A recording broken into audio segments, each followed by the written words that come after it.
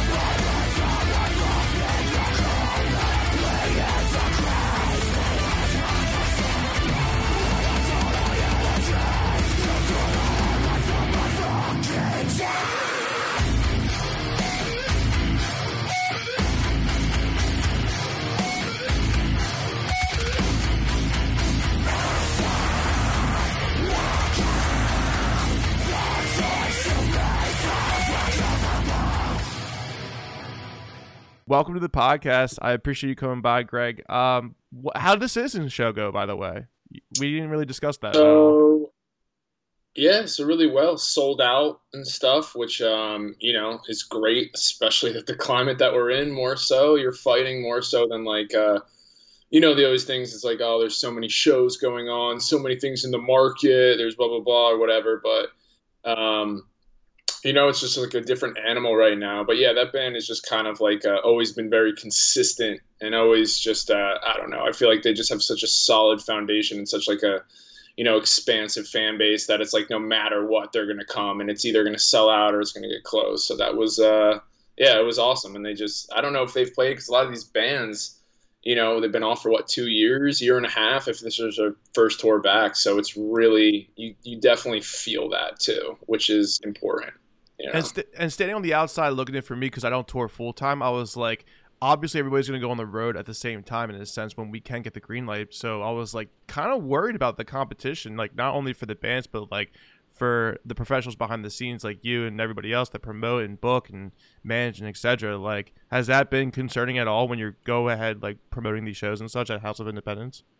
I mean, it was kind of one of those things that it was like, earlier this year, vaccines rolled out, people started to get more comfortable and stuff. So you're like, this is going to go one of two ways. This is either going to be like nobody's ready or everybody's ready. So the first show I did back was Anthony Green, and we did it on 10 days notice. We announced it, and it sold out, and it was just like I felt almost like we were getting into like some type of like renaissance of live music. Like we just, like everything's back, everything's going. We're happy. It's the summer on the beach. Like, and then every show after that, just everything that went on sale was just like doing a million times better than it, in my opinion, would have done, and whether that's, the artist or whatever, just kind of the resurgence of everything coming back. So it felt really good. Things got really hot, and, they moved really well and stuff. And then it kind of, end of August into September, everything, when like Delta came out, and then, the bigger corps, Live Nations and AEGs and everybody else, kind of once all the vax policies rolled in, everything started to get a little bit more, kind of like a little stagnant, or kind of like, dived off, depending on the genre, dove off, dive, whatever the proper English term is there. But, yeah, I don't know. It seems like now it's kind of like hit or miss, but with everything still going on, it kind of depends on your area. But yeah, we're definitely in uncharted waters over here this year. It's definitely something we'll look back on, I feel like, in 5-10 years, and talk about it, and talk about how did you go through this? How did you deal with literally the rug getting pulled out from underneath an entire movement, an entire not even like career path, but entire world of things, the live music industry, really. So yeah, but I'm glad we're back, Dude, definitely. seriously, yeah, it's been fucking brutal, man. And like I said, like I don't tour full time, but I have so many friends like yourself and like everybody out there in the industry who I've talked to on the pod and off. And it's like, dude, like this is their livelihood. This is their full time career. Like merchandise is a bread and butter in a sense to a lot of these bands too that are like mid tier to high tier still. So it's definitely worrisome for sure. And I'm sure there was like completely new difficulties that like kind of started emerging like as we started getting back into it. Like have you seen reoccurring like difficulties that you were like kind of shocked by, like from trying to get these shows up and ready to go? Difficulties. Okay, so as being a former touring person, touring band member or whatnot, I was just like generally worried because, any tour I've ever done, right? Van, bus, whatever that may be, there's always in the first week or the second week, somebody gets sick, whether that's just like congestion or a cold or something like that. And then it immediately, every single person's going to get it. It's going to get passed around. It's kind of Yeah, like dude, that shit's everybody, inevitable. it's always going to happen. Something's going to happen. It's normally nothing too wild. So I was always just saying, I'm like, man, like it shocks me that bands are getting around doing full tours and staying completely safe, completely healthy and stuff like that. Obviously you can take precautions, but it's like, if you're not one of those massive bands, playing like the bigger rooms and the arenas or stuff like that, and you have that level of separation and privacy in certain respects, like it's really impressive to me when bands can really lock it down and stuff.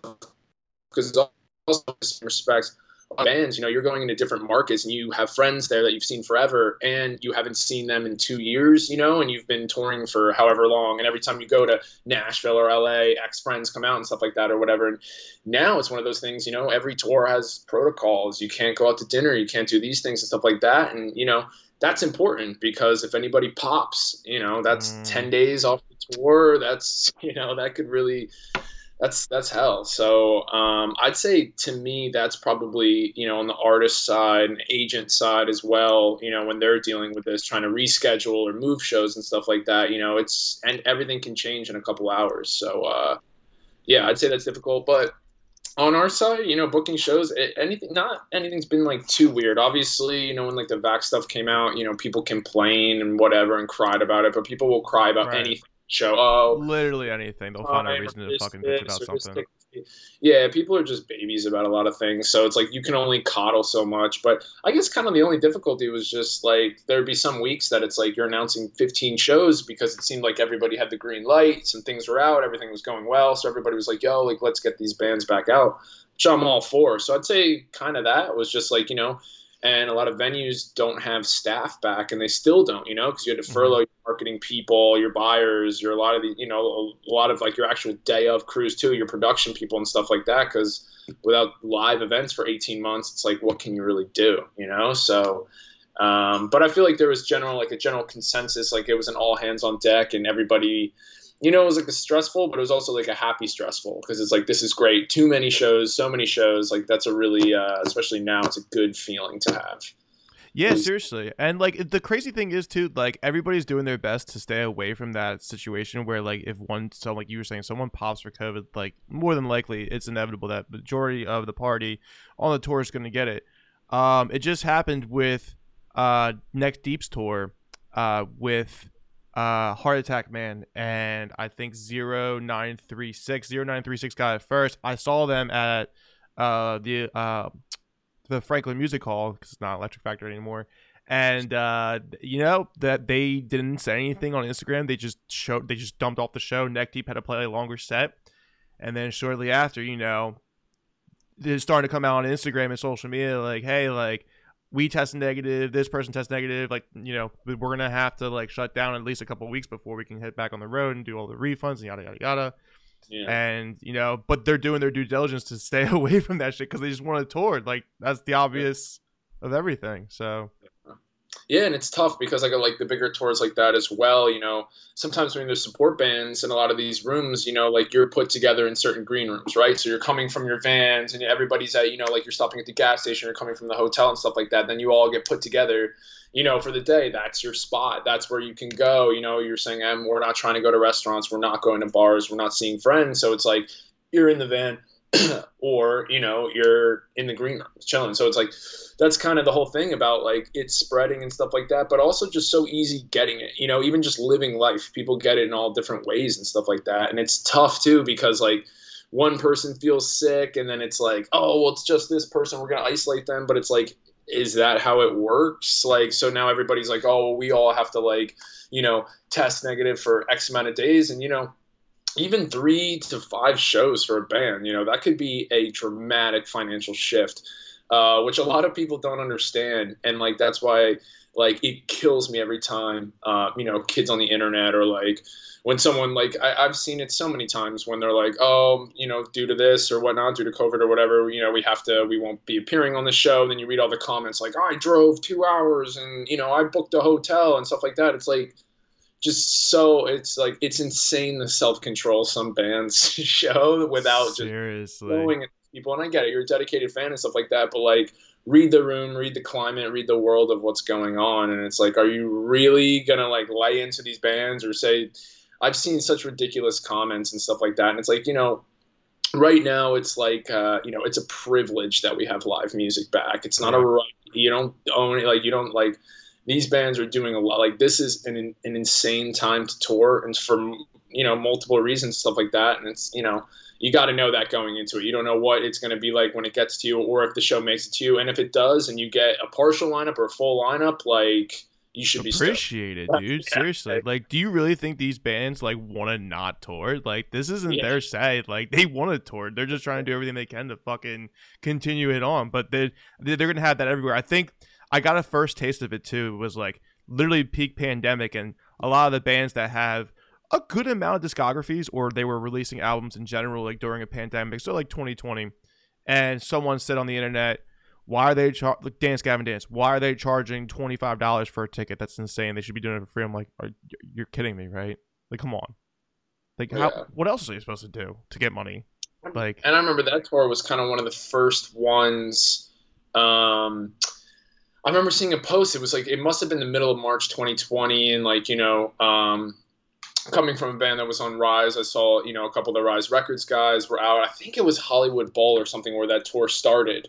And it was like a massive thing. Obviously, the band is huge. And it was like, I don't know if that was like a bucket list venue or like a big, striving venue for them to go to, but it was sold out just like the rest of their tour, Of course. rooms or whatnot.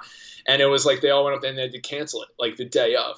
And it was like, I it had to be the second or third week of March or something like that. And I was just like, wow, like that. And to like, it's so tough to like explain that to a fan who's like, oh, I spent the $25 or the $30 ticket or something like that. But like at the same time, like you don't understand how devastating that is to the band, the agent, the managers, the crew, the label, like everything, because like that tour started, probably a year before that, 9 months before that, with the agent booking it, and then the management team discussing support and getting all the bands together, agents sending offers, doing negotiations for all the support acts, and then like the management and the marketing teams and the PR teams putting all that all together, and then announcing it 5 months before it comes out, everything leading up to that and stuff like that. Like there's so much work and so many people behind that. And like, it just sucks when people are just like, oh, this, like you're saying, like, oh, they should play. It's just like, I don't know if I'm allowed to curse on here, but it's like, just you can say whatever the fuck you want. It's just like literally go fuck yourself. Like that's literally how I feel. Not being in a band anymore. I feel like I be a little bit more free about that. But like, it's literally ridiculous to see what people are saying back to these bands and all these different situations and scenarios now. It's fucked up. The amount of effort that everybody is literally pulling behind the scenes, and as well as the artists like that are promoting these performances, like to not have any kind of positive test and to make sure that everything can run smooth, has been like probably, from what I've been seeing, I don't know from experience obviously, but like it looks pretty fucking difficult at this point, like coming from like the regular situation of setting up shows and promoting and managing and marketing the whole tour and such. Like it looks a bit more difficult, because I'm sure the one big thing that has to change too is the VIPs. Like you still, I mean, like have you seen anything, have you been seeing like opportunities for VIPs where they're trying to make it like not so different, but like basically like have a distance from the band and such, like having them do something acoustic on stage? Like have you seen anything different from the VIP situation of everything? Yeah, everybody kind of does it a little bit different. We've done a couple like different hybrid versions of it. So obviously, a lot of the VIPs, like I've been around recently, everything's masked because everybody, a lot of these things are meet and greets or a picture with the band. But a lot of these things the bands can knock out ahead of time, right? Like they can sign everything, 48 hours ahead of time. That's normally when the VIP sale closes, right? So how many people are coming. You even know their names, the amount, blah, blah, blah. So it's like, you can pre-sign the posters, you can put the packages together, and then, you mask everybody. And if they want to do pictures, if the band's comfortable with it, the fan's comfortable with it, you can somewhat do that at a distance, or even if it's an up, picture out, the next thing or whatnot. But obviously, I think some bands might have pulled back on it a little bit, or they're just giving them their full VIP package or whatnot and trying to figure out. Or I know some bands do like the acoustic performance. They'll do a couple songs on stage, or they'll do a sound check or something like that. So it still provides a little bit of distance, and you can kind of do like a Q&A from a little bit of a distance there. But yeah, I feel like it's just something, every week, every city that you're in, depending on the mandate of their laws and the venue too, and the size and the specs of everything. Like, shout out the bands and the tour managers that have to constantly, change that and adapt to that as well, to make sure that, the fans are accommodated, especially your VIPs that are paying for all that stuff as well, coming early. Like, definitely need to make sure they're, taken care of. Oh yeah, dude, for real. Like, I mean, perfect example is like one of the last guests I had on here not too long ago was Rory from Dayseeker, and he guest listed me. It was cool as fuck because we had a good conversation, got kind of drunk and trauma bonded. But other than that, like fucking, I was like, dude, would love to see you at the venue, like if it's possible. He's like, dude, he's like, it's gonna be so strict. He's like, I would love to see you, but I'm pretty sure 99% of it I'm not gonna be able to, considering like, especially if the guy walks out there and they recognize him, then people are gonna want pictures. It's like, God forbid he catches it, and he already had it once too. Like he just got over it not too long ago, so he's like, nobody's gonna take the risk to fucking get that. Like he's like, I probably won't even see the bands. Like they want to take it to an extreme level where they can just tour on this what was the rest of it before the pandemic shut the 10-year anniversary down, and and then get on to the next one. So which you also booked his. Or you're promoting his gig right now too, the Sleep Talk. Yeah. which will be House of Independence, the Sleep Talk album tour, which good for them. I'm fucking stoked. It's a great fucking album. I just discovered them this year.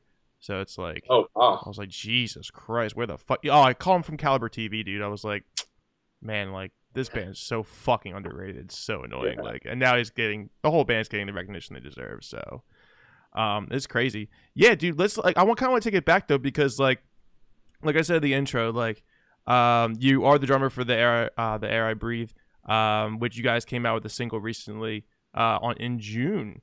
Nothing Feels Sound. And it's so funny too because like I had this segment on TikTok where I was like, bands we sincerely miss, and then I had one of your songs from the first album that came out in 2011, and then like 2 months later, you guys released a single. I was like, what the fuck? Like, did I just put this into like fucking real life right now? Like, did I just speak of the existence that the Air I Breathe is coming back? Like, I'm stoked for you guys. Like, when did this even become like a decision to do it? Thanks, man. Yeah, I appreciate the thought in any world that we could put something together in 2 months. I wish we could. So this literally started. So I was living in New York City, and our bass player Colin was living in Hoboken. So it kind of started as like a pandemic project, right? So like we all started. So me, Colin the bass player, Cam guitar player, and Tony the vocalist. So we all kind of started pre-proing stuff all on our own computers and stuff like that, like writing it out, tabbing it out and stuff. And then I would go and pop over to Hoboken. It's just so funny. Like I'd pop over to Hoboken and go to Collins, and we'd sit there like spaced apart and masked and stuff like that. And we would just be like, sending stuff back and forth, like kind of just laying out some skeletons of some songs. And, we were like, these might be tape songs, but we'll see. And then obviously, like, and this was August of 2020 we started doing it, and it was just kind of like a like a project because we were all like either not working or barely working because what everything was, and we needed something to do. And then it kind of started to ramp up a bit. We had like 4 or 5 songs put together, and we were like, okay, like I think we could figure this out and do it. So we started putting the pieces together. I reached out to a couple of my friends in other bands. Chris from Currents was one. And we were kind of like poking around and seeing, if we self-recorded this, who could we send it to mix? And, we went through a couple different options or whatnot, kind of put like a budget together. And we were like, yeah, let's just either do it song by song, or we'll do an EP or a full length, and we'll just kind of play it by ear. Let's just drop music. So got linked up with this guy, Jeff Dune, who's absolutely amazing. He kind of like also talked us through how to set everything up and record from home. So Jeff Dune, he works for Drew Folk, and he does, they do Ice Nine Kills, Fit for a King, Wage War, Chelsea Grin, a million things. And he's great, and he was like so helpful for us. Because like, we'd never like self-recorded things at home or anything like that. So we'd be like, what should we use? What DIs and stuff like that. So he was really helpful. But then, so we kind of rolled, and then we did the song, and then we got Nothing Feels Sound. And we did that. And then we were like, let's do a video. Like, let's do it right. Like, it's been 10 years. Like, we should at least come back and show us, and like stuff like that. So I reached out to Ben Lieber, who I've known for years now. He used to play in a band called Head North, and then I've just watched him just completely ascend in the video and the creative space. Really, the dude is amazing at what he does. So yeah, we did the video with him, and he had never done any metal stuff before or heavy stuff before or anything. So we're like, this is perfect. Let's get somebody a little bit out of the realm and not do a typical, because all the video ideas we threw together, right, were all the typical like metalcore like ideas. Like Warehouse or Dart, or to be in the woods or something. We're like, we can't do that. Like, we're all old now. We're like late 20s.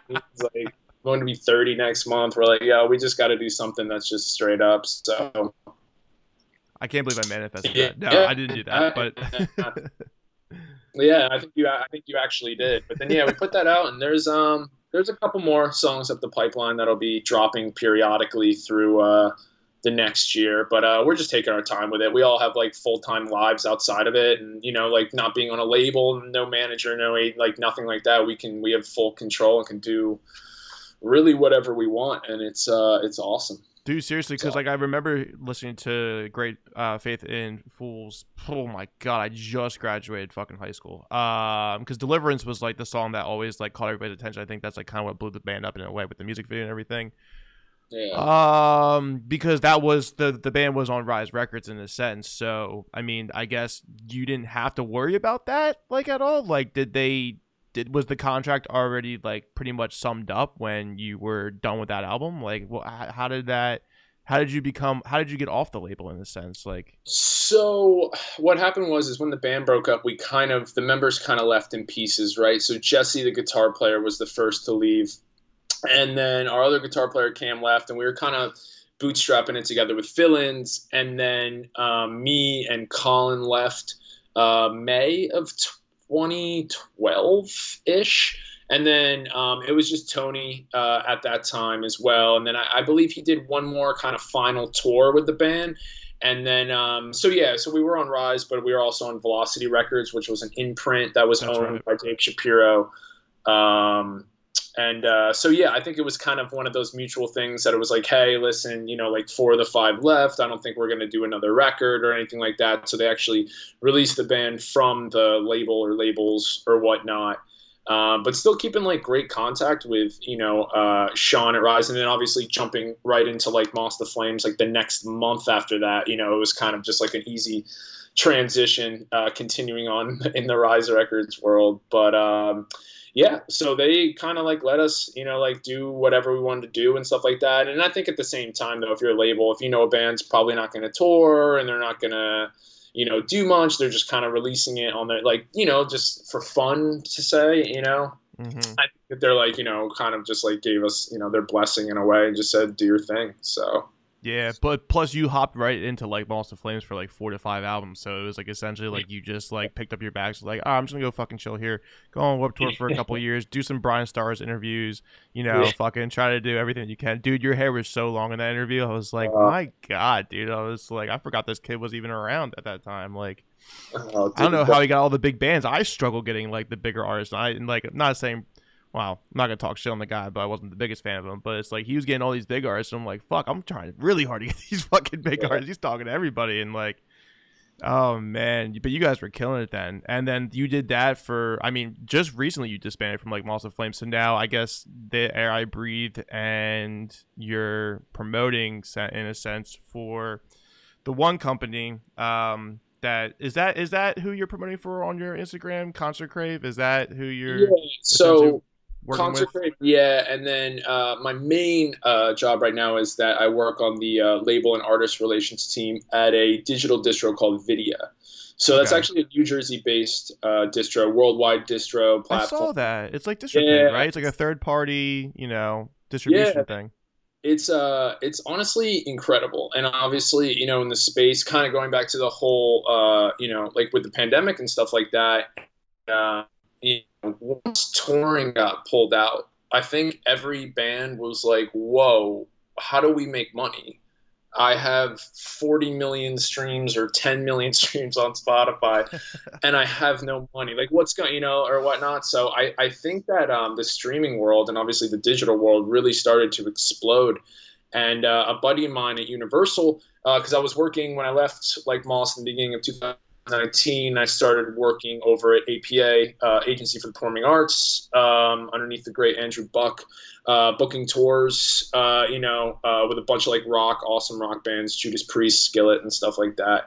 And then, obviously through the pandemic, obviously ended my time there, September.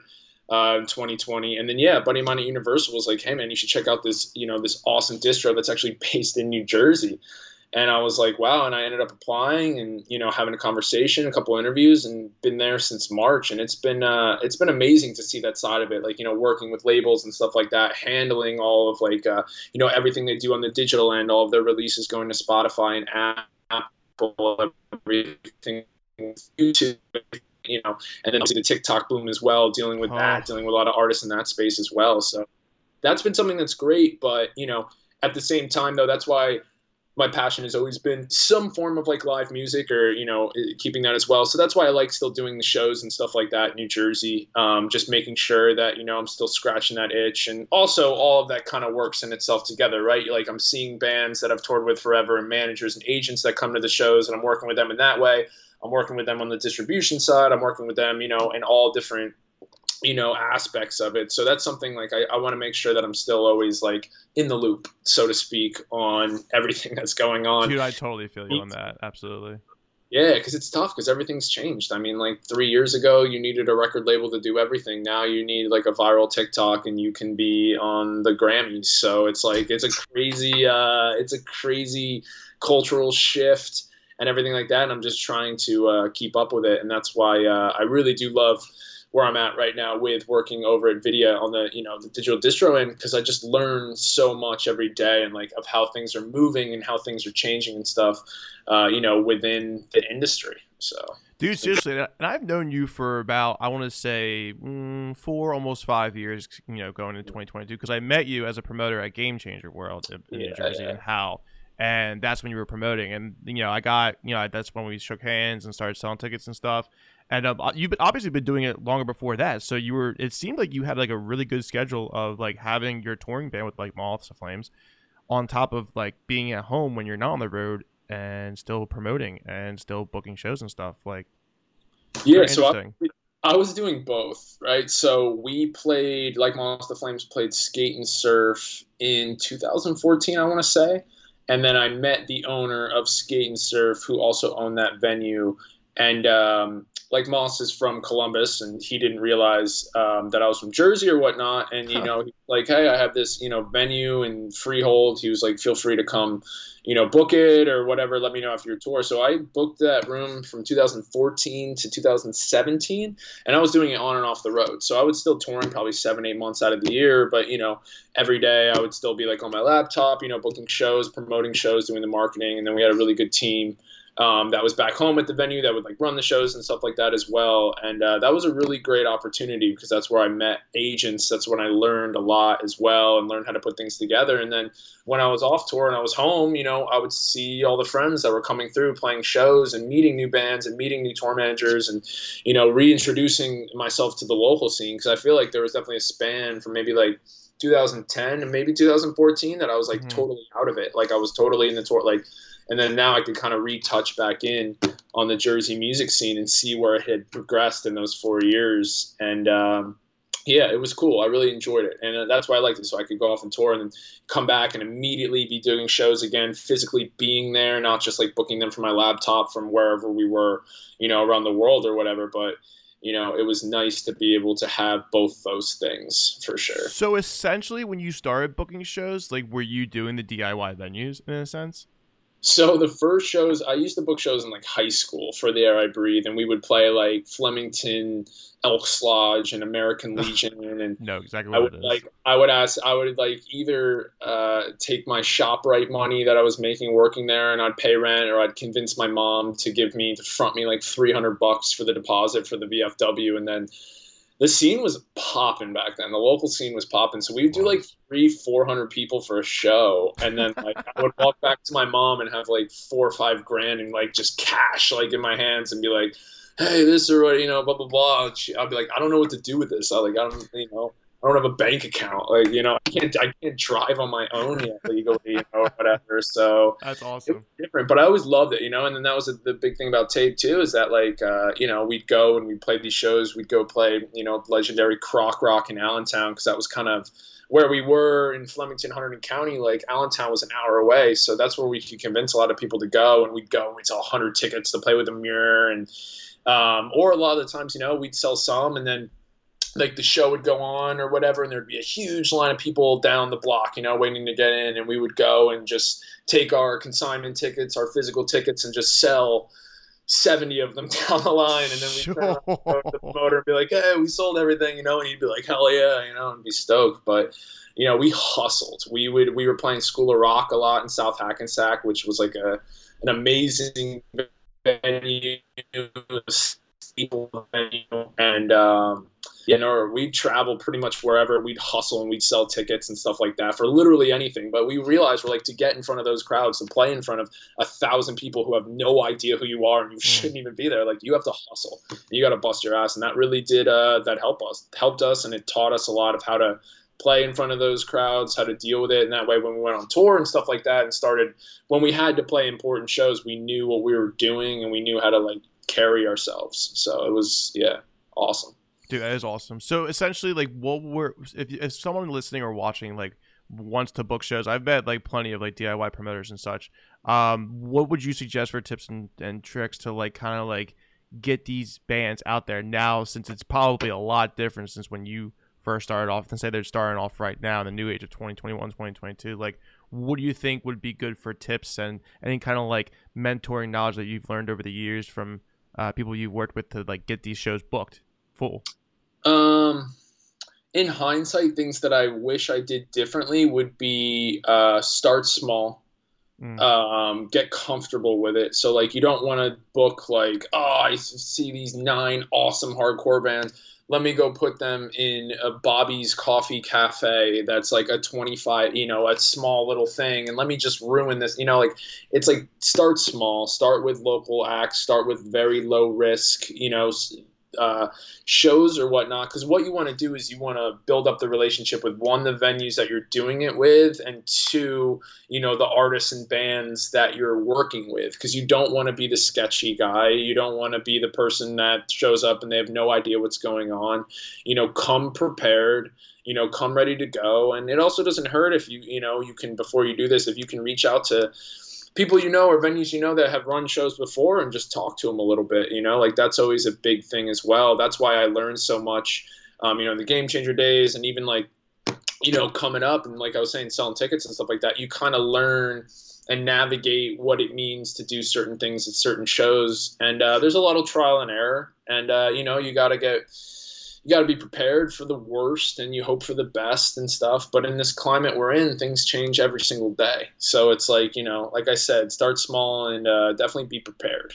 Have your shit together. Like, even if it's something as like, hey, let's coordinate for this show, or let's make sure I have a unison load-in time that the venue also knows about, and a unison door time that's reflected on the flyer, and a ticket price, and, just the small things. And people think those are boring. They want to book the coolest band ever, or whatever. It's like, you got to start small and figure out your processes and how you're doing things. I feel like that's really something I wish I did. I definitely just kind of threw myself into the deep end with a cement brick, tied around me when I started, because it was like, I'd book Tape, Texas in July shows, and there'd be like all these fights and moshing, and I didn't have security. I didn't know what that meant. Right, you're like, what the fuck am I supposed to do with all these big old fucking brutal men hitting each other?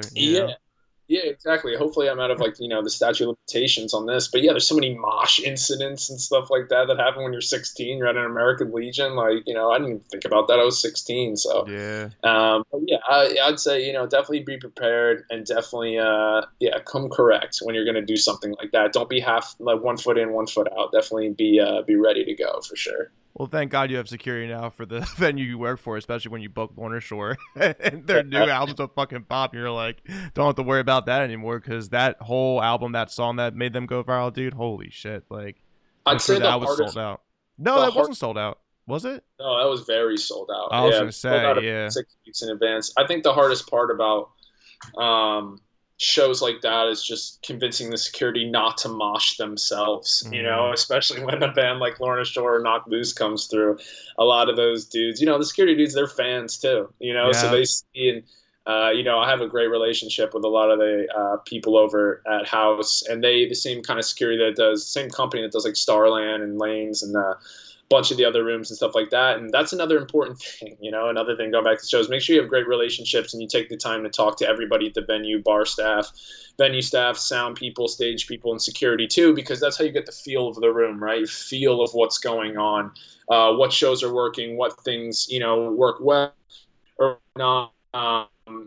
Who's doing what's going on. But I love the staff over there, and I love to go in and they're like, oh, I saw you book this, man. I love that. I can't believe I have to work security for it. Like, I want to just, go at it at the show. And it's like, dude, song, pick a song and do your thing, and then put the put the polo back on after that. But no, it's definitely make sure all my ducks are in a row for sure if you're going to do anything heavy, especially in New Jersey, because New Jersey's different than anywhere else on the planet. So also, I think just at IMO, I mean, like, also go out to other shows and hang out with people, because I saw you at the Pure Noise Records tour, and I was like, what are you doing here? You're like, I'm just chilling.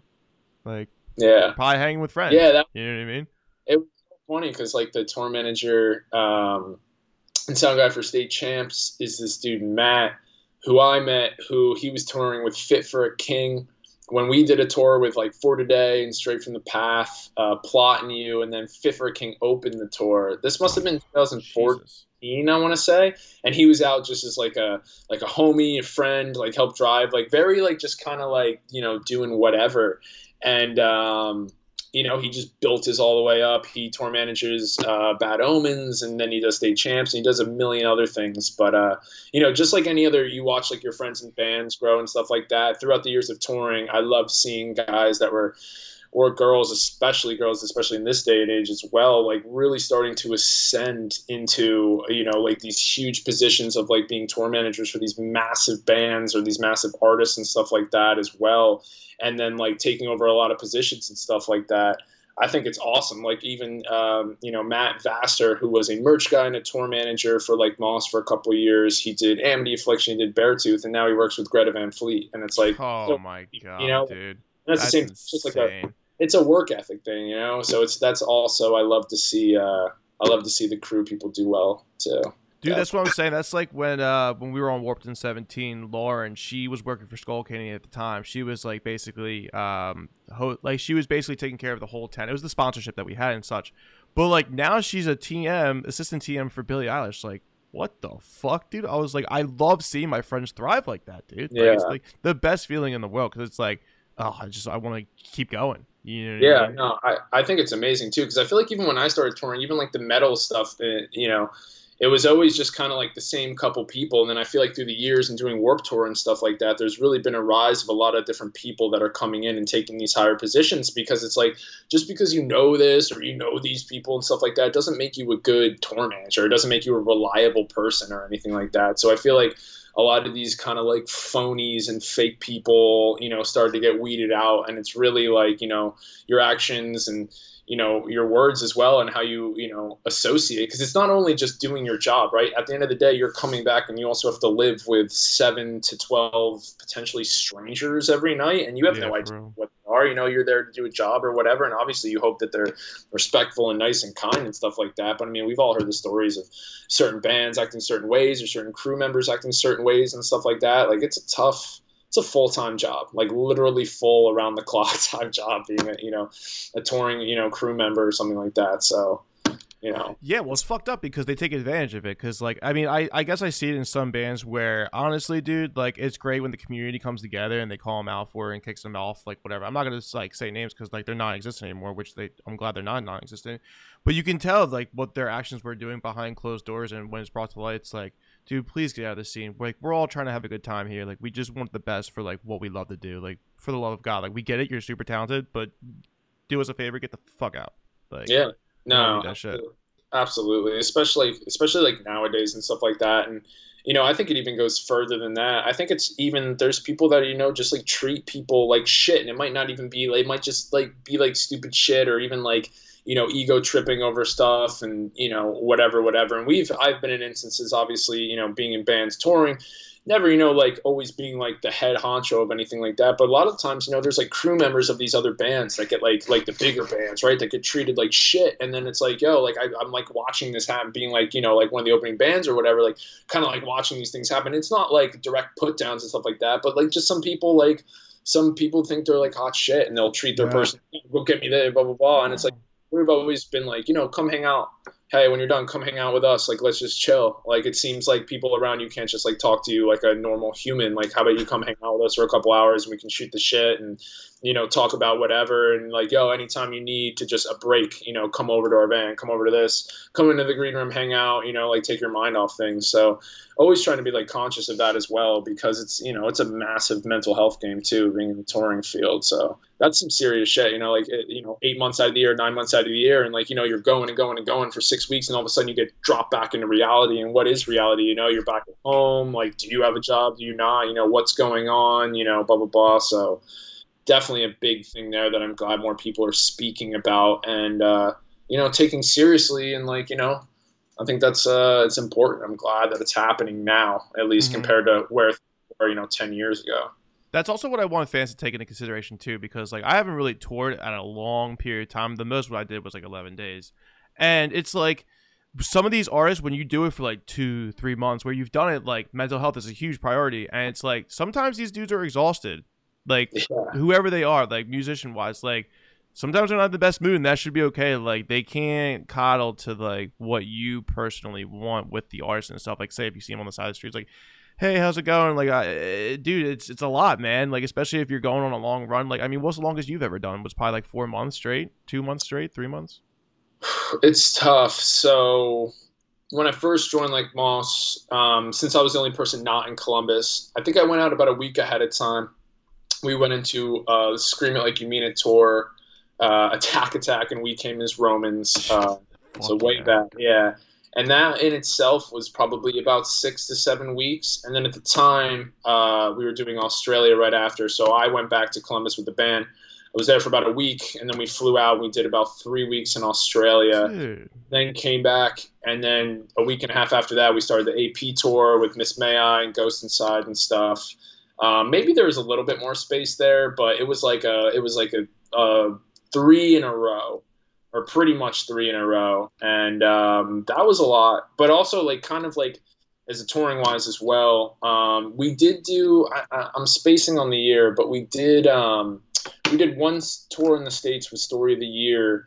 And then that was about 6 weeks, and we actually had to drop the last 2 days of the tour to fly to Europe and do a Parkway Drive tour. And they did like European Warped Tour. So it was like 5 dates of European Warped Tour. And then during the week you would tour like throughout mainland Europe or whatever, whoever tour you're on.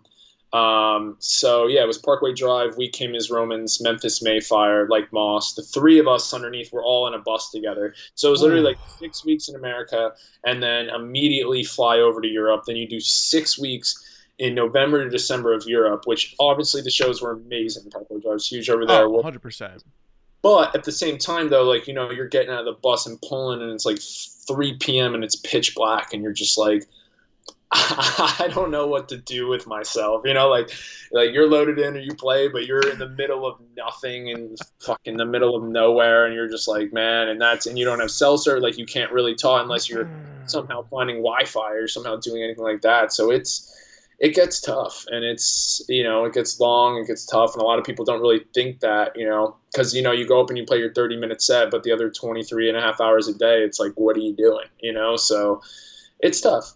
But, at the same time, they're really grateful for all those opportunities, and like playing all those like massive shows and learning a lot of things. But yeah, definitely just like the mental health standpoint, but that's why you got to make sure you align yourself and have a good group of guys in the band and stuff like that, and making sure that everybody, around you is all on the same page and knows you're all give and takes and stuff like that. Because if you have trouble in the home camp, it's definitely tough to continue to go out and, portray that everything is going well and stay sane for the most part. Dude, seriously, and you guys went through a lot, considering that was kind of like the introduction and like a half and half peak of metalcore was like the 2013 and up, like AA, We Car, Oh Sleeper, Like Moths, Miss May I, Bring Me the Horizon. I keep going on, dude. Parkway, but like there was a lot. Like I remember like being at Warped Tour 2013, and like I want to say like 70% of the bill was metalcore. I was like, holy shit, like this is insane. Like, this is like a movement. So you guys are definitely busy. That was an experience in itself doing the US Warped Tour that year as well. That was the first time any of us ever done it. There I Breathe. We did the Ernie Ball stage one year. We won some online competition, but that was the first year like Moss we really did it. And the second album came out, and it was amazing, you know. And there was a lot of bands on our stage and around that it was like some of just like the sickest bands and a lot of things I took for granted. The fact that the Chariot was on our stage, Oh my you know, I god, felt like I I'm watched kind them of a lot. jealous.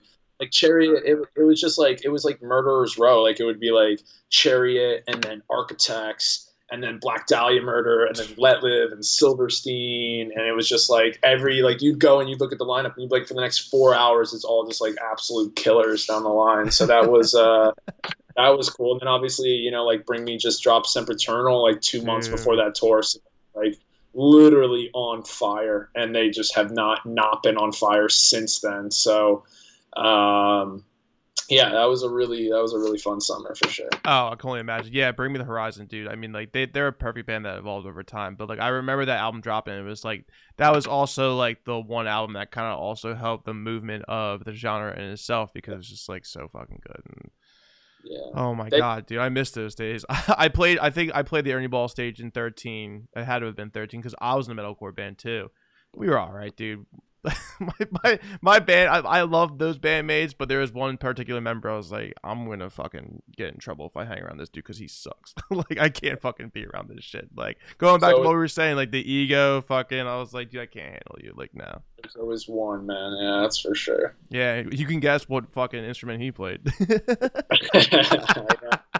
Yeah, I could definitely guess, or lack thereof. That's for sure. Jesus Christ. Going back though, so like you know you're doing all this at the same time. So now mostly you have the promoting, booking gigs and such, like in New Jersey with House of Independence and stuff, and the Air I Breathe is coming out with new stuff. So you just recently walked away from like Moths, or like what happened? Like, is that just something you decided that you didn't want to have time for anymore, or?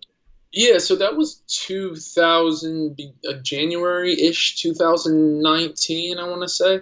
So yeah, it wasn't anything, you know, too grim or anything like that as That's well. good. It was just kind of one of those things. It was like, you know, like with Tape, like we started touring in, you know, 2010, you know, pretty hard, and you know, and not to a lot of people at first before we got signed. So, Mm-hmm. you know, it was like a, you know, a long period of my time in my life, you know, that it's like, you know, you only have a couple months of the year that you're at home experiencing a lot of things. And I think one of the main things too is that like once I started promoting and working on like while I was still touring, but like really kind of dive into the other side of the industry that really, you know, really caught my attention. I really loved that, and it almost kind of like reignited like, you know, being in high school, booking shows and stuff, like hustling for things and like blah blah blah and stuff like that. And I did love touring and stuff, but it kind of got to a point for me that I was just a little bit done with the road. We had just done like a really long, extensive headliner off of like a really long album cycle from Dark Divine. And I just felt like super burnt out. And kind of through the whole tour, you know, because I was also tour managing like Moss at the time. Everybody in the That's a band kind lot. of like, yeah, we didn't really have that much crew at the time. You know, we had Johnny, our photographer, and then Alex was like our doer of everything else. He did like lights, he did merch, he helped with pretty much everything in between, all the stage duties. So it was basically like the five of us and the two of them, and you know, we all kind of picked up, you know, our own responsibilities and whatnot. Like Chris does. I mean, he did 100% of all the merch designs and everything like Moss has put out probably over the last No 6 months. way. Probably still does. That's Yeah, incredible.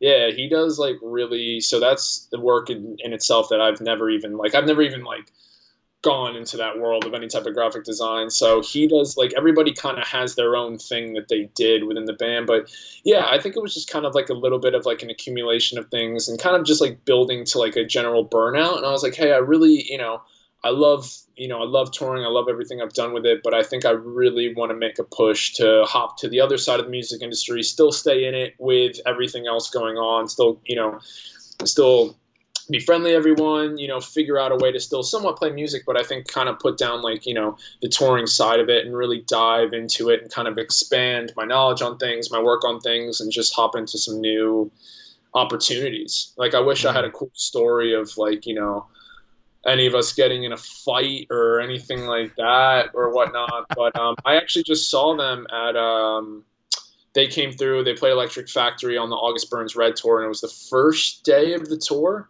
Mm-hmm. And it was funny because I was texting Fish, Zach, the guitar player, Yeah. and I was like, "Yeah, I'm gonna be out," blah blah blah. He's like, "Dude, we can't hang out. We can't go to restaurants. We can't do this, blah blah blah." And this was like, I think this was mid-September. I'm like, dude, it's like, man, I just want to see, like Moss live. And obviously Fit for a King was on that tour. We toured with them a billion times. And Era, I've done them a million times. And ABR, we did a tour with them in Australia with Northlane. So it was like really cool package. And it was just cool to like watch like Moss with me not in it and like see what those songs sounded like live and stuff. So yeah, now you're the fan. You know what I mean? Like you're stepping in those shoes. Yeah.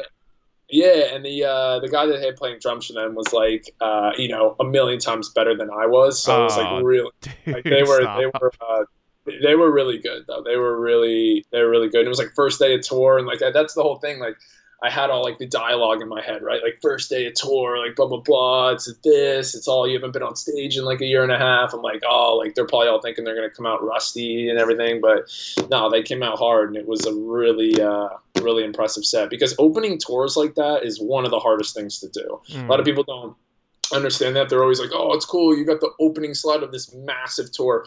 That's the hardest position to be in for any tour, because you're coming out, you're doing 30 minutes, you're coming out as hopefully the venue has gotten most of these people in, like hopefully they've given you an hour from doors to when you start, and you're playing to like a completely cold crowd, a completely cold. So it's really tough, because even if those people know your band or whatnot, it's like, everyone looks around like, oh, are you moshing? Are you doing this? Are you like jumping when the vocalist tells you to jump? Are you like, blah, blah, blah. So there's always this, like, you come out and it's like first song, you got to come out with like this really big attack, right? And like really just like dive. And even if like everybody in the crowd is just standing still, like you need to make sure that you're like, all right, song 2's coming up, we're going to hit him with this. Because the main goal of a lot of those tours, when you're the opening band, and most of the time if you're the opening band on a bigger tour, majority of the crowd doesn't, or maybe hasn't seen you or doesn't really know who you are.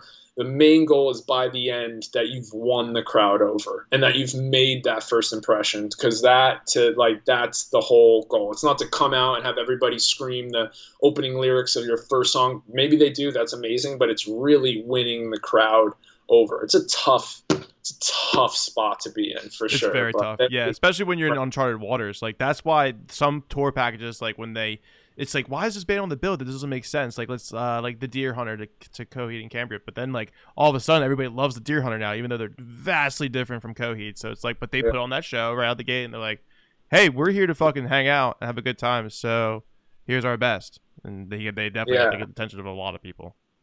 Yeah, and one of my favorite bands right now is this band called the band Camino. Oh, I love them, dude. Try Hard was my fucking album.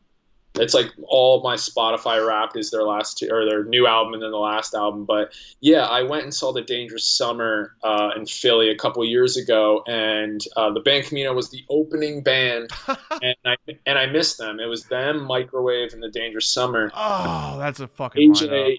Yeah, and AJ, singer of Dangerous Summer, said something on stage, because obviously, like shouting out the opening bands, and he was like, yeah, if you miss the band Camino, like the next time you see them will be like, they're probably going to open for Taylor Swift or something like that, or, blah, blah, blah. And I was just like, just being nice or whatever. And then like maybe like 2 years later, Try Hard came out, and I was like, this band is insanely good. Like, so good. I think they just supported like Dan and Shay on a sold out arena tour, and I'm sure that they're only going to just become the biggest band on earth. So, and what helped them too is they opened up for 5 Seconds of Summer, so they got like all of those fucking teenagers for like, if we want to talk about like for demographic wise, like dude, holy shit, like that thrived them for sure. Yeah, no, that's that's a little bit out of my like normal listen zone, but they are just such amazing songwriters, and it's just absolute hook city. So I love it, man. They're one of my favorite bands right now. Well, when you see Rory when he comes to house, talk to him about the band Camino, because he also is obsessed with them, dude. I think we almost went on a whole segment just talking about that band. I had to clip it up. That's another dude. I mean, I know we talked about them a little bit, but Rory and Dayseeker, Sleep Talk, like there's there's like a couple like hooks on that I'm just like absolutely amazed anyone wrote, like any human wrote. And then like it's just so, especially for like the genre and stuff like that, and the dude's voice is like unique and maybe one of my favorite in the entire scene. And then I saw them at that the We Car show, and I was like, this dude absolutely does not miss. So that show will definitely sell. It's already selling amazingly, and I think they're just one of those bands that's just gonna take this massive jump into a different world, because they tour with a lot of these metalcore bands and stuff like that, and I think they do well with them. But I think that band's going to ascend in something that's totally different. Like I think they're going to be one of those that kind of elevates into like just like a new world. So I'm excited to watch they will that. definitely be a staple within this scene for sure. I'm sure like the first thing you did when you saw them was like, I gotta get them booked now. Like, let me get that tour. Absolutely. Yeah. I feel like I've had them a couple times, and it's what? Do you like fight to try to book those tours? Like, how do you go about that? Like, who's making the pitch? So most of the time, the agents know which promoters are in which market. So like if they want to go into Asbury and they want to go to House, they'll email me and say, hey, send me holds for April 1st through April 15th. Here's the tour. It's Dayseeker, blah, blah, blah, blah, blah, blah, blah, blah, or whatever. Send me an offer or whatever that may be. Okay. Sometimes it's me seeking it out if I hear from either like promoter friends something's going around. But yeah, it's normally, so the agents always send out like an email with the tour on it. Who's it going to be? Mostly the headliner, and then the date range. And then, you send them an offer for what you think it's worth. They come back and tell you it's too low, no matter what it is. And then you fight back and forth. Then you get to your number and everything like that, get it confirmed. And then, from there on, then like a couple weeks later, they'll say, hey, we're going to announce this tour next week, get, the ad mat together, localized and everything like that. And then boom, it announces and everybody posts. So only once in a while do I have to go and like dig for something. More so if I want to like specifically go after an artist, or if I'm like putting a show together, like if it's like a holiday thing or something like that, like I'll dig a little bit. Or if I see a tour get announced that I want and there's like an off date or a couple off dates in the Northeast, I'll reach out to the agent and say, hey, let's, are you planning on doing Jersey? Sometimes they'll be in radius clause, or sometimes they're like, hey, we just played it, we don't want to hit the market again so soon. So a bunch of different factors. But the agent who does Dayseeker used to book, or still does book, but books like Moss, he books Ice Nine, he books a lot of those bands. So, he normally, everything we do in Jersey and stuff like that normally would go through me or whatever. So it's kind of like just years of building relationships and stuff like that, which is also kind of the strength of being in the band, and then also being a promoter and stuff like that. You can definitely make sure you're meeting a lot of people as you go through life, really. That and the Cap Room in general for Asbury, dude, I think is like probably, if not the biggest, next to like Stone Pony Summer Stage, I'm sure. Like, what else could be bigger in Asbury Park that could actually support those feet? Yeah, so House of Independence is 500, the Lanes is 725, and then the indoor of the Pony is 900-ish, and then I think the outdoor, I think they pushed to like 2,500. I've actually never been to a show at the Summer Stage before. It's good time. But, it's a good time. Yeah, I've definitely wanted to dig in over there about maybe, like I've always in the back of my mind, like I always really wanted to put together some type of festival, right? Like something that's like very specific, whether that being, Summer Stage, or, going straight to the beach with it and doing it like, See Here Now, like they're obviously, that's a totally different like genre and everything like that, but setting up some type of formula like that to bring something back, because I think Asbury Park is one of the best markets in the country. Like it's a really like a hidden gem as far as draw wise and where you are in the scheme of things, and like just general location wise. And the city now is, it's a beautiful city. So yeah, I think so. In the next couple years, we'll start to formulate something like that on the Concert Crave and do something cool down there. We always talk about it, but it's got to be it's got to be the right time. It's got to be the right thing, and really have it really nailed together well. So no, that's fucking awesome though. And Bamboozle's coming back too in like 2022, so that's interesting. So we'll see how that goes. I've only been to Bamboozle once, so. Yeah, I used to go back in the like 2007 or 2008. Yeah, literally the same time. And then the Air I Breathe, we played it in on the first tour we did, the Artery Young Guns tour, as a signed band, and we got to play Bamboozle. The last year it was at Giant Stadium or whatever, I think and so. that was like a huge thing for us as a Jersey band to like be able to play Bamboozle, and it was like amazing. You know, you play in front of like 10, 15,000 people. It was an amazing time. There are some, I'm sure there's some videos of that on YouTube somewhere. Oh, So, 100%. You but just yeah, gotta that was really do that some deep was definitely a diving. bucket list. So So yeah, that was definitely, out of everything that you've spoken to me like passionately about, because like this is something that like you have been doing for quite some time.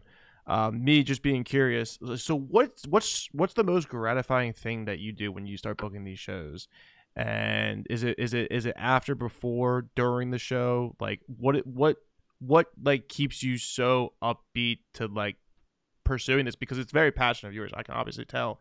Everybody can obviously tell when you're throwing these massive shows, Lorna Shore, Knock Loose, Dayseeker, all of that jazz. yeah.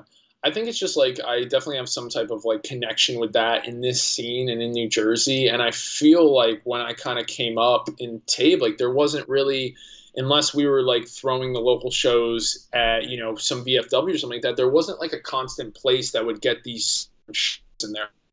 It's like the Street Cafe, and that closed when I was like 15. And there was like Main Stage in Pompton Lakes, and then that closed. And like there's been all these like little pockets, but it was always important to me to make sure that like awesome shows always came through New Jersey, and that like, you know, I had a hand in it. And I don't know, I also love seeing bands like you know, like Lorna Shore, for instance. Like they've always played, like whenever they had headlined Jersey years before that, it would either be at like Champs or a Dingbats or like these small different things. And you know, it would just be like a random tour date, and they would throw it in there and stuff like that. And, you know, I've known Austin, you know, he was in a band called Bandit Bandit when he was probably like 14 and 15. And like, the Air I Breathe used to play shows with them, like year, like 2007, you know, we're talking. So I've like known that dude, you know, for a while. And I mean, believe it or not, Lorna Shore is actually like an offspring from the Air I Breathe, from like way back. And so I've always, you know, we like kind of built the show together and stuff like that, and wanted to give them like a real, you know, New Jersey headliner. And then when the show went up, the tickets just started flying, and I was like, this is, and that's the same day like the single dropped and everything like that. And you know, I was like really like, that show sold out 6 weeks in advance, and that was a show I thought was gonna like maybe do, you know, 100 tickets online, and we would like push it across, you know, get some locals on it or something like that, and really have to drive it. And it was like a really, you know, like I was really happy for them, you know, because that's a band that's, you know, they've gone through a lot, they've dealt with a lot. And you know, I think that what they're doing right now is like super well deserved.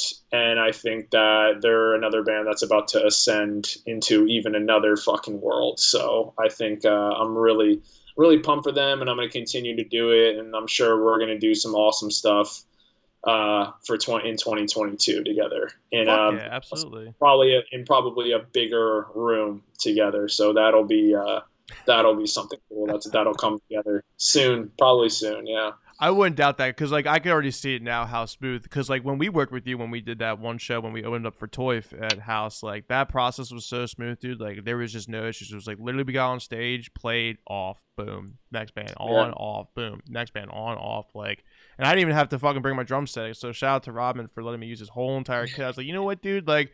We're like 10 minutes overtime. I'll just fucking hop on. Like Yeah. like I'll change like adjustments to your China that I won't hit, and like the hi hat. Like that's Yeah. it. So let's get this show rolling. So No, fucking that show is absolutely. killer shit. So Yeah, I'm actively trying to find something down in the area, a little bit smaller of a venue, but something that can do, you know, more frequent local shows to build up the local scene a little bit more. Because there's a lot of great talent across all genres in the area, New Jersey, tri-state area, and stuff like that. That I think, you know, we need a little bit of a home. Like, you know, the brewery in Asbury Park would do shows, but I know that they closed and moved locations. And then, you know, there's a couple others, but I'd love to kind of, so like, you know, that's another project of mine for the next year or two. I'm going to try to find some type of room, or, you know, do something. There was a great spot in New Brunswick called Chamber 43 that started doing a bunch of shows. And then obviously, I believe that they closed a little while ago, and I think they might be building a new location now. I'm not sure if they are. And then there's another great spot, the Flemington DIY, that's actually starting to build out a new spot as well. So, Yeah, definitely working on a lot and trying to support a lot of these, any of the DIY venues or venues going on. I'm trying to give everybody shows and everybody stuff, or even just consult. If they need me to if they're asking questions about things, I try to be as involved as I can. Dude, you're definitely extremely transparent, and there's definitely no doubt that about that whatsoever. But you're right though, because like it was hard for us for the local scene, especially. We had this place called the Clubhouse for a hot minute, and like went under because of That's COVID too. Jimmy Mures. That's Jimmy Mures. Yeah, he's not doing it anymore, Yeah. dude. He can't. Mm. He lost the Is venue. it still like a room, or is it like is it still a venue, or the whole place just closed? He just lost the venue. I think he like did not renew the lease or whatever. Like he just lost the venue. Like and he said it was so exhausting and tiresome that like it was just not worth it anymore. I was like, totally feel you do, because he was doing it at a boathouse and it was like free because I think his parents were again DIY. You just walk in for free or whatever, and so I think the local kids are. I mean, Red Bank has the brewing does it. I've been trying to get my ears and eyes into like the local scene, and because I'm a local fucking kid, in Jersey technically, so definitely trying to find those venues. I don't really see much of them around as much as I used to, but they got to be out there somewhere. I just might make one. Might just come to the point that it's like just make something like I'd love to do some type of like bar venue combo, but something that's a little bit smaller, but that can also survive on itself if there isn't a show, right? So like if it's just a Thursday night and we want to do like a theme night or something like that, or people just want to come in and chill, or find a place in that general area of bands or playing a show and they want to come hang out after, anything like that, or beforehand, or do little intimate cool things. Like I feel like that'd be something I'd interested in, and that'll be a project for me in the next year or 2 years. That'll be something I'll definitely knock out, because I want to continue to just build the culture and build the community down here, and Fuck yeah, absolutely. If you ever want some extra hands, let me know. I love this shit, dude. That's why I do this podcast. That's why I put my stupid face on TikTok, which has worked wonders, dude. You'd be surprised. Yeah, man, that TikTok presence you built up is fucking extremely impressive. Yeah. Thank you. It's stupid. I'm still trying to figure it out, but I'm definitely proud of that. Real quick before we sign off, did you ever hear of Sacred Grounds out in Bucks County, Pennsylvania? Mm-mm. Oh man, that was a DIY venue. This guy George booked shows there. He doesn't do it anymore. I think the biggest act that came through was I Set to Kill. And there was it was like in a Quaker building of some sort. And there was a graveyard there. Everybody was making out and doing all that shit on the couches and shit. I was like, fucking pure teenage angst emo days, dude. Like that's where everybody get smoking cigarettes, gauges, fucking piercings everywhere. Like it was so cool. I miss those days. But yeah, dude, I think you're gonna be taking over the New Jersey local scene soon, as well as building these massive fucking shows for House in Asbury Park. Totally I hope can see so, it. Man.